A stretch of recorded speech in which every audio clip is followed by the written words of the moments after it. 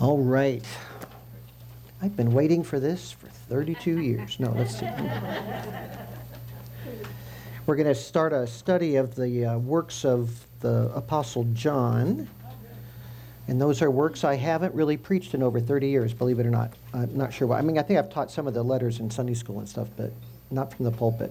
I've taught Matthew twice and Luke twice, hopefully better each time, but the Gospel of John I've never preached, and the letters of John I've never preached until today. So here we go. We're going to cover all of John's works on Sunday morning, except Revelation, which we're doing on Friday nights right now. And I did do Revelation one time, but other than that, it's all kind of new. So it's fun for me. I hope it's going to be informative and uplifting for you. We're going to cover all that we can here. So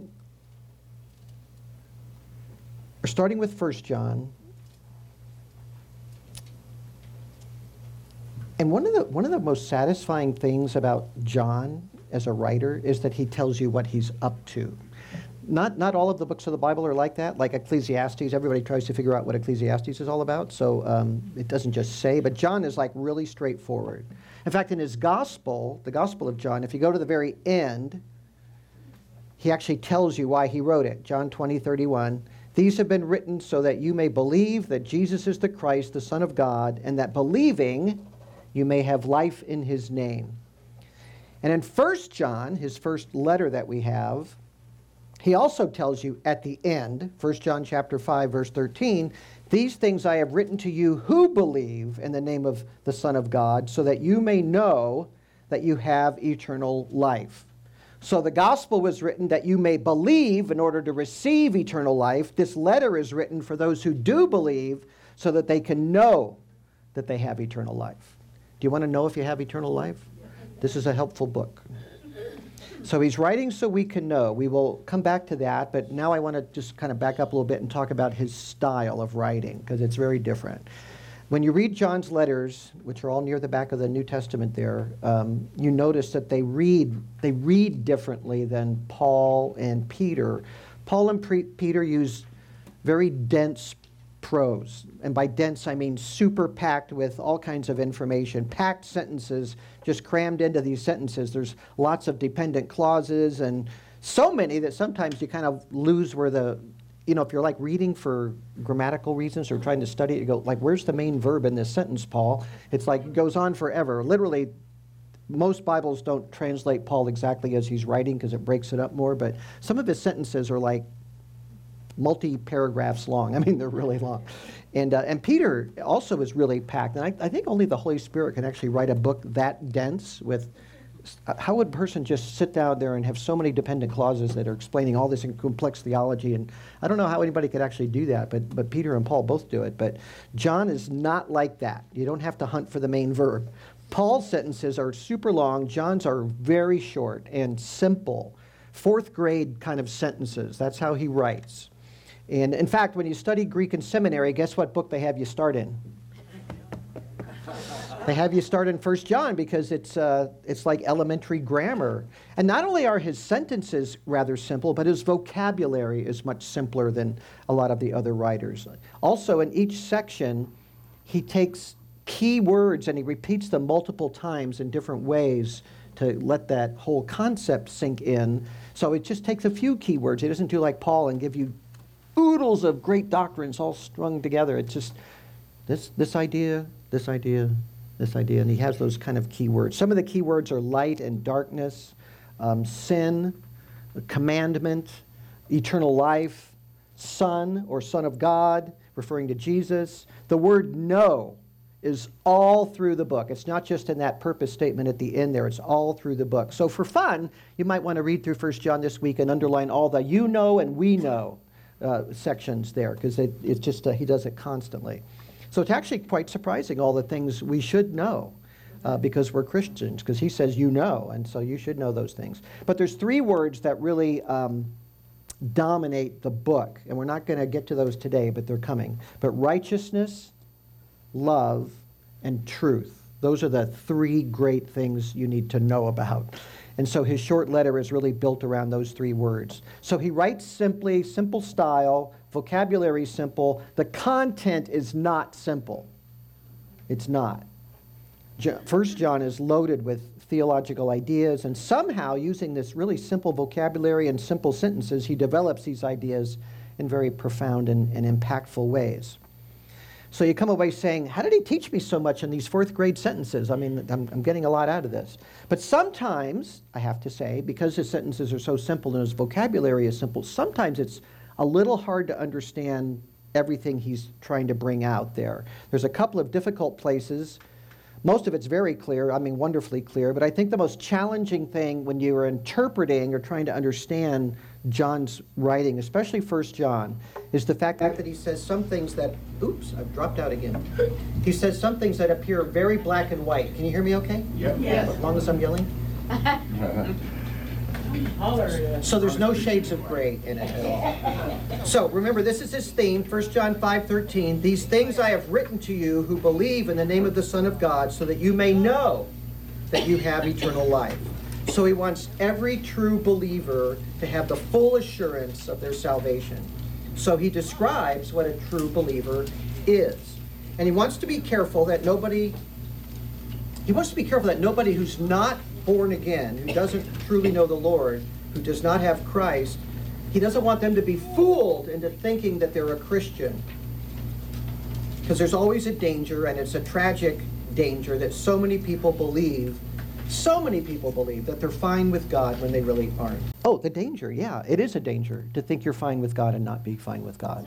That's a huge issue, especially in a culture that has a deep Christian history. It's easy just to think you're sort of part of it all. And even though Christianity is sort of on the ropes today and considered the evil people of the world, still, people are drawn to Jesus, and they're drawn to church experiences, and they find a lot of compassion and friendship there. But do you know Christ personally? Do you have his salvation? Do you have eternal life? Do you know that you have eternal life? And what are you basing that knowledge on? And if I said, do you know you have eternal life? And you said, well, I'm a good person, you don't have eternal life. Because the first thing to know is that you're not a good person, that you're a sinner before God. So you might be a nice guy, but that nice and right before God are two totally different things. You understand that? So we don't want that danger. You know, I prayed this prayer when I was a child, or I walked forward in this church, and or I was raised in a Christian home. I'm fine. Well, you can do all of those things and not be fine. Now, some of those things, and you're in. It depends on where your heart was and what you actually understand, right? But just going through some action doesn't mean you're a Christian. So John's letter is written in these stark contrasts for that very purpose, so people don't get fooled about that.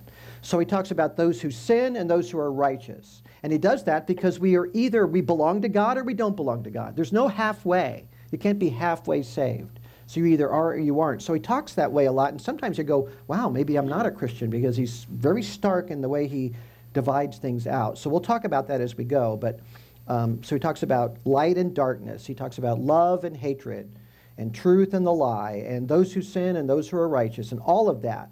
So he has to do that because, again, we either belong to God or we don't. You can't be half born. You're either born again or you're born once. But there's no born and a half. Born once and a half. You can't be that. You have to be born again, or you're just born once. So there's no middle ground on those things. So the letter is often set in these really stark terms, so we have to be careful as we're exegeting the text and look at it in context and what exactly he's trying to get at there. Finally, before we get to the text itself, you need to understand what's actually happening. So why is he writing a letter to describe what a true Christian is? Why is he doing that? Why right now? Well, the church at the end of the first century was facing a very serious threat. A cult had arisen, and it was drawing off church members into this new but false religious system. So it was called Gnosticism. It was the first great challenge against Christianity, other than being persecuted by the Jews and then later the Romans. But apart from that kind of stuff, we're talking about from within, a movement arising from within to distort the gospel and redefine Jesus and carry people off into this sort of philosophical church idea that was not consistent at all with what the Bible teaches about the truth there. So that grew in the latter part of the first century when John's writing, and it really became big in the second century. In fact, the Apostle Paul specifically warned about, through a prophecy, he warned about this coming. And I don't know if he was dealing with it himself at all, but he predicts the rise of Gnosticism when he wrote to Timothy, who was the pastor of the church at Ephesus. In 1 Timothy 4:1, it says, "The Spirit explicitly says that in latter times," now it's not, there's two different ways. Sometimes Paul talks about the last times, the last days. That's the end of the world. This is just latter days, not the end of the world. It's talking about in later times. Some will fall away from the faith, paying attention to deceitful spirits and doctrines of demons, by means of the hypocrisy of liars, seared in their own conscience as with a branding iron, men who forbid marriage and advocate abstaining from foods which God has created to be gratefully shared in by those who believe and know the truth. So you already see those very things sort of happening. So Gnosticism at first was rather ascetic. You deny yourself, you deny the body, all kinds of things. And you see that in Revelation chapter 2 and 3 in some ways. What did they actually teach? Well, there were several main schools. They kind of grew in different ways.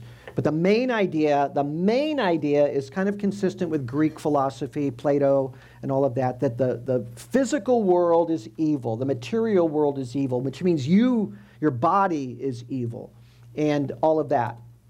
And the spirit is good. Spirit is good, the material world is evil. If you just get that in mind, you kind of have the core idea of Gnosticism. So how do you get saved? What does that mean? Salvation comes through secret knowledge. Gnosis is the word that means knowledge. In fact, our word knowledge actually comes from that. So if you have this secret knowledge, secret teachings of Jesus, then you can escape your body and become pure spirit or enter the spiritual realm or whatever. Then your body becomes completely unimportant. So there were two kinds of Gnosticisms in the big picture. One was denying your body completely, being an ascetic, just no pleasures at all. The other one was indulge your body any way you want because it doesn't matter. It's wicked and we're leaving anyway. But guess which was more popular? Yeah, I think the first way started, but then the second way became very popular in the second century. So as is always the case, right? Indulge yourself. Go ahead because it's not important. Your body's not important. So of course, all of this is a very great deception. Jesus, to them, is not a savior from sin. He's a deliverer from the body. He's turning you into a spiritual being. He wants to liberate your imprisoned spirit, imprisoned in this body. That's what he wants to do. So that's a very big lie and a very great deception, right? And it's not true. And that's why John over and over says what a believer knows. He says, if you're a real believer, you know certain things. And that's what he's going to go through in his letter. So we do know. And he actually says the Spirit, the Holy Spirit, teaches us. If you have the Holy Spirit, you're going to recognize the Gnostic issues. If you don't, you might just drift off. So he's trying to make sure everybody knows the truth and is accountable to that. Now, think about this in terms of Christianity. Anyone who believes that the material world is evil and only the Spirit is good is not going to accept the idea that God became a human being. That is the most horrific concept to a Gnostic mind, or even a Platonic mind, actually. So the second century Gnostics believed that the God of the Bible, the God of the Old Testament, is not the high God in the universe. That the God that is above everything is unknowable. And he sort of burps out emanations of lesser beings over times. And somewhere down that, those emanations and emanations from emanations came something called the demiurge. Now I'm telling you what Gnostics believed, okay? Demiurge just means, it sounds like a weird word, but it just means craftsman. And so somewhere there was the craftsman that created the physical world, and that's the God of the Old Testament. He's not the great God. He's actually a wicked character. He's a nasty being who, being somewhere down the line from all these emanations from the cosmic, unknowable God, he created matter and he built the world we live in. Now you can kind of see, if you're trying to just understand the world by looking at it, why that philosophy might develop. because this is a cursed earth, right? The Bible says God cursed the earth, so there's a lot of danger in it and deadly stuff. And we grow old. I get older every day, creakier every day. Why is that happening to me? And you get sick, and then you sin and you do things you don't want to do, and your body's giving you all these urges you'd rather be able to dismiss sometimes. And what's going on with all that? Well, we know from the Bible what's going on with all that, but they would say the problem is that we're matter. We are physical matter. Now, when God made the world, the physical world, and he made Adam and Eve, these spirit, soul, body creatures, he declared them good, very good. They were good. Everything was fine until man fell. That's what caused it. And then God cursed the earth, and they were kicked out of the garden, and we've been having a mess ever since. But all through that time, God is offering redemption and salvation to people. But you see, kind of the Gnostic thing is a completely different view of all that. It's the God that's the problem that made this world, not man that fell away from God. How simple to blame him. So the demiurge is the bad guy in all of this. So I don't know if when John wrote, so John's writing in the 80s, maybe the 90s AD, old man. It's hard to know if that fully developed Gnosticism was going yet, but the ideas, the core ideas were going, and they were becoming very popular and infecting some of the churches. So one thing we do know that he's dealing with in this letter, and that's the idea that God would not become a man. And that's attacking the fundamental doctrine of the Christian faith, that God did become a man to pay for our sins and to make himself known. So that's huge when they denied that. So who is Jesus in a Gnostic world? Well, this Christ spirit, who's not the high unknowable God, he's just one of the emanations from God, he found a man named Jesus and kind of came upon him. You could almost call it a possession, if you would, to them a positive way. But the Christ spirit came upon him, and then when Jesus was going to be crucified, that spirit left him and abandoned him, if you will, this man Jesus. So so he didn't really take on flesh. He just sort of used this body of this man Jesus to communicate with people, to teach the secret knowledge that would allow you to be liberated from the physical realm. That's the idea there. So the whole idea of Christ being the creator himself, the true God who was over all, who took on flesh, that's the most horrific idea possible to a Gnostic person. But that's the truth. So the unknowable God would never pollute himself with a human body. That was their fundamental doctrine. The unknowable God, the true God that's out there beyond all things, he would never pollute himself by becoming a human being. So John asserts in the strongest terms he can that that is exactly what happened.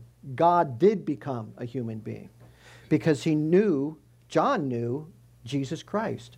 He'd seen him, he'd heard him, he beheld him, he touched him, and God became a real man in the flesh.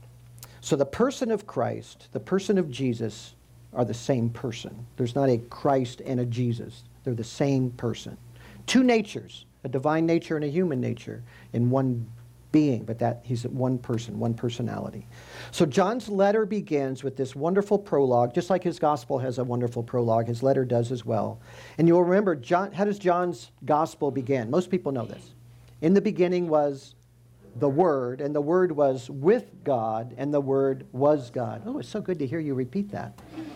So simple sentences, right? Undeniably clear. So we have the Word. In Greek, it's the logos, the rational aspect of reality. And he was God. The Word was God. So Christ is called the Word there. And right after that, John's Gospel asserts in the clearest terms, now John 1:2, we're in the Gospel right now, he was in the beginning with God. All things came into being through him, and apart from him, nothing has come into being that has come into being. What does that mean? He created the whole world and the universe and the material world and the spiritual world and all of us as well. So the Word that was with God and was God, is the Creator himself. And then way down in verse 14 of John chapter 1 is the most shocking thing of all. And the Word became flesh. He doesn't just say became human or a man. He has to use the most gritty word he can. The Word became flesh and dwelt among us, and we saw his glory. Glory is of the only begotten from the Father, full of grace and truth. That's John 1:14. Marvelous, wonderful truth. That's what Christians believe. That's the fundamental thing Christians believe. And here in his letter, John begins with a similarly strong prologue. So let's look at that. 1 John 1:1. What was from the beginning, and what we have heard, and what we have seen with our eyes, what we have looked at and touched with our hands, concerning the word of life, the Logos of life. So I don't want to rush past this opening part here. So John's gospel begins, in the beginning was the Word. So there he's saying that before time, before anything else, the Word already was. He's eternal. He's God. So there he's saying that. And that is the Word that became flesh, the eternal Word. Here in verse 1 of 1 John, he's saying what was from the beginning. So now John's talking about an incredible event that occurred. And so his beginning is really talking about John 1:14, where he says the Word became flesh. That's where he's beginning. So he's talking about that beginning. Because he says what was from the beginning. He's not talking about who. Who was from eternity. He was with God. He was God forever, in the beginning, before all things. But here he's talking about the beginning of the gospel, the coming of Christ, the Word become flesh, his life and message. And probably most of all, he's emphasizing his resurrection from the dead. So he opens with what, not who. What was from the beginning. What we have heard, that is the event. And that's why John uses the expression, the word of life, to describe Jesus. Because Jesus coming, his dying for sin, his resurrection, grants all who believe in him eternal life. So that's the wonderful message that he's talking about here. So the theme of this book is to know. How do you know that you have eternal life? So John and the apostles were the primary witnesses of this event in the beginning where God became man. They were the witnesses of that event, of Jesus coming as the word of life, the bringer of eternal life. So the beginning here is his ministry and his atoning death and resurrection. Does that make sense? Okay, good. I see one person nodding. Great. So look at his language here in 1 John 1:1. It's very interesting. Heard, seen, and then looked at or beheld. Looked at or beheld is more than just seeing. It's really, really looking. That's why it's using two words that describe looking at something. He's talking about that you're deeply looking, you're pondering, you're taking it all in is probably the best way to translate it directly. And that's what beheld means, to take it all in. It's the same word used in John 1:14, where John says, the Word became flesh and dwelt among us, and we beheld his glory. Now, modern Bibles don't use beheld very much, which is kind of a bummer, actually. Even I have a New American Standard Bible and I got a new one, and it's a 1995 version, but it actually changed beheld to looked at, which is really boring. I mean, it doesn't mean the Word became flesh and we looked at him. I mean, that sounds so dingy. It's so weak. It's like these people think that beheld is too hard of a word for modern people. Like, nobody uses beheld. Well, some words you have to teach to people because it's different than saw. But looked at sounds like saw in our language. Anyway, that's my little thing for today, to dump on Bible translators.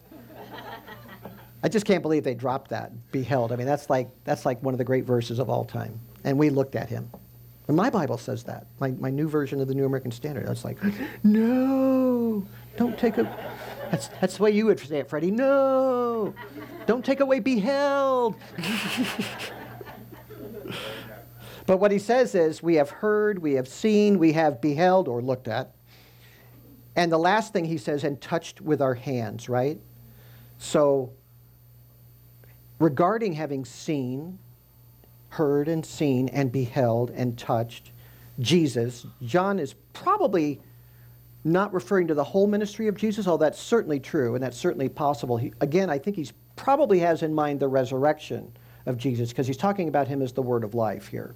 So it could be his whole ministry he has in mind there, and that's certainly true, but they didn't really get it until the resurrection happened, right? When the apostles really understood what it was all about was when Jesus conquered death, when he rose from the dead. The resurrection brought all that they had seen and heard up until now together. We get it. Okay, that's what it's all about. Because when Jesus talked about dying and resurrecting, they were like, huh, what? What are you talking about? When it happened, they were like, oh, okay. We beheld his glory. We didn't just look at it.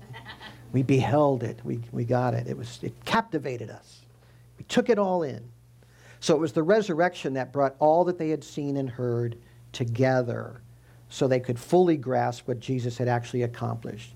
Before the resurrection, they didn't get it at all.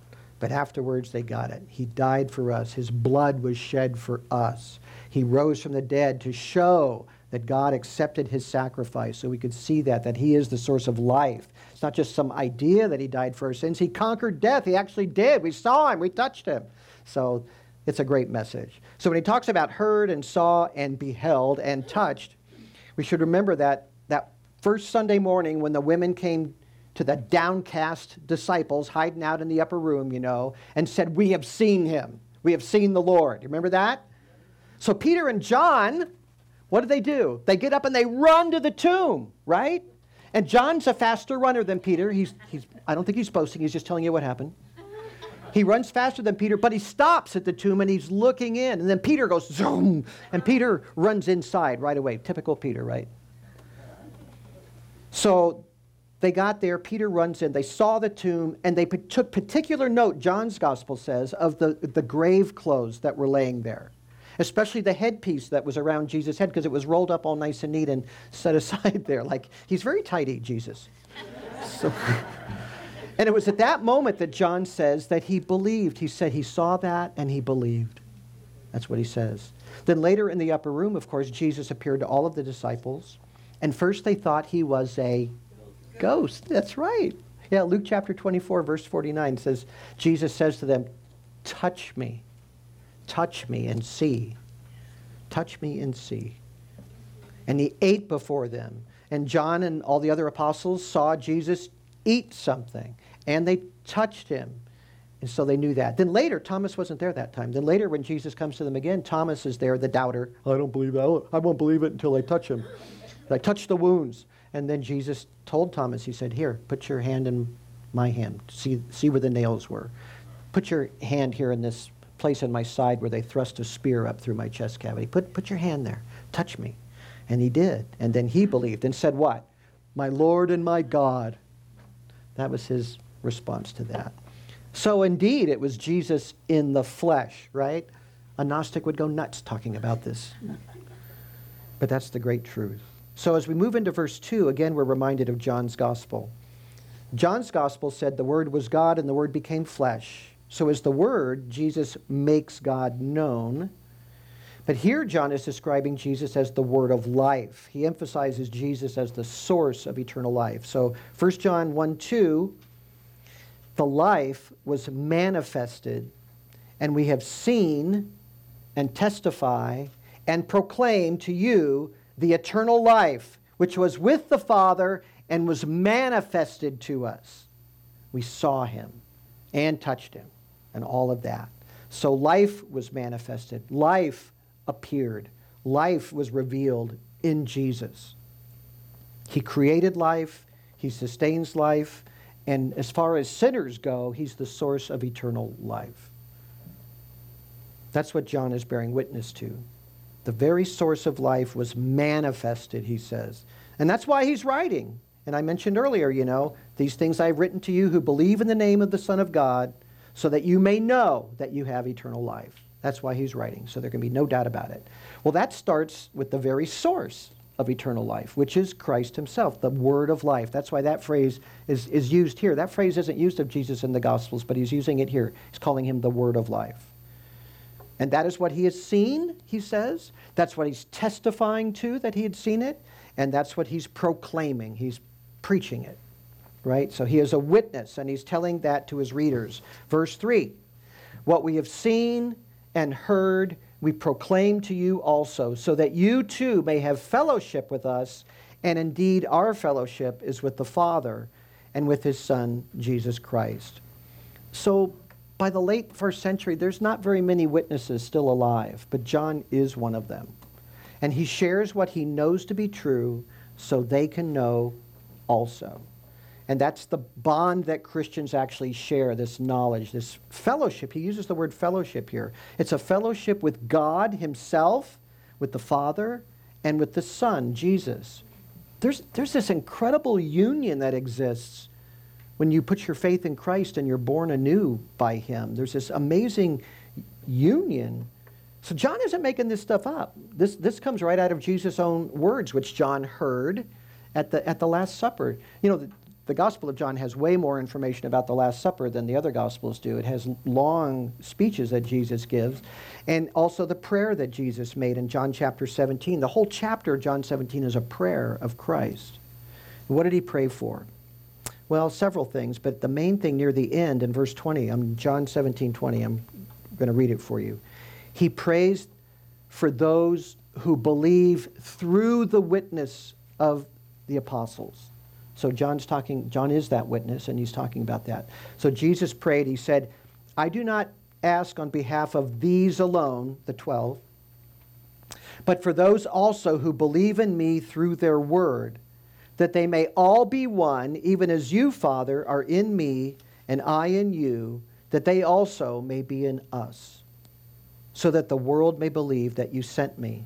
The glory which you have given me, I have given to them, that they may be one, just as we are one, I in them and you in me, that they may be perfected in unity, so that the world may know that you sent me and loved them, even as you have loved me. There's a lot in there. But what's he talking about? He's talking about this fellowship. And John's talking about that fellowship in 1 John chapter 1, verse 3 as well. There's a fellowship. We not only have a fellowship with each other. Look, this isn't like the Fellowship of the Rings. I mean, that's like human comradeship or on a great task together. It's deeper than that. It's actually a fellowship that the Holy Spirit of God takes residence in all who believe, and we're fellowshipping with God and each other. That's really what it's all about. William Hendrickson, a commentator, wrote this: the oneness for which Christ makes request is more than an ethical unity. It is a oneness so intimate, so vital, so personal, that it is patterned after and based on the relations which exist between the persons of the Holy Trinity. It is a oneness not only of faith, hope, and love, but of life itself. Together, believers constitute one body of which Christ is the exalted head. And he's exactly right. So there's this very intimate relationship between God and you. You say, well, I don't always feel that way. You know what? But it's real. If you are a true Christian, it's a real thing, and the Holy Spirit resides in you, and he has fellowship with the Father and the Son all the time, and you are too, and you're part of that. It runs really deep. So every believer is bonded together with every other believer by the Holy Spirit, because he indwells all of us. And that's what makes us one body in Christ. So we just have to remember that. We're one body, and we have to act on that and understand it. It's all based on our common life in the Word of life, Jesus himself, our Lord Jesus. Well, that's how the letter begins. Great truths in 3 verses, much more to come. So remember his theme, that he wants us to know that we have eternal life. Remember the problem, the Gnostics who claim that to understand Jesus better than the Christians do, but we're actually leading people astray from him, denying the great truths of the gospel. So who are the true Christians? Who are the true Christians? Well, John is going to tell us all through this letter. So that's where we're going to be. Let's pray. Lord, we thank you for this fine little book. We want to know that we have eternal life, of course. Most of all, we want to please you in all respects and understand what you have for us. Lord, we rejoice that we have a oneness with you through Christ, a fellowship with you even now, and we pray that we would delight in that and see it for all that it is, in all the ways that we can be together and bless one another in him. In your name we pray. Amen.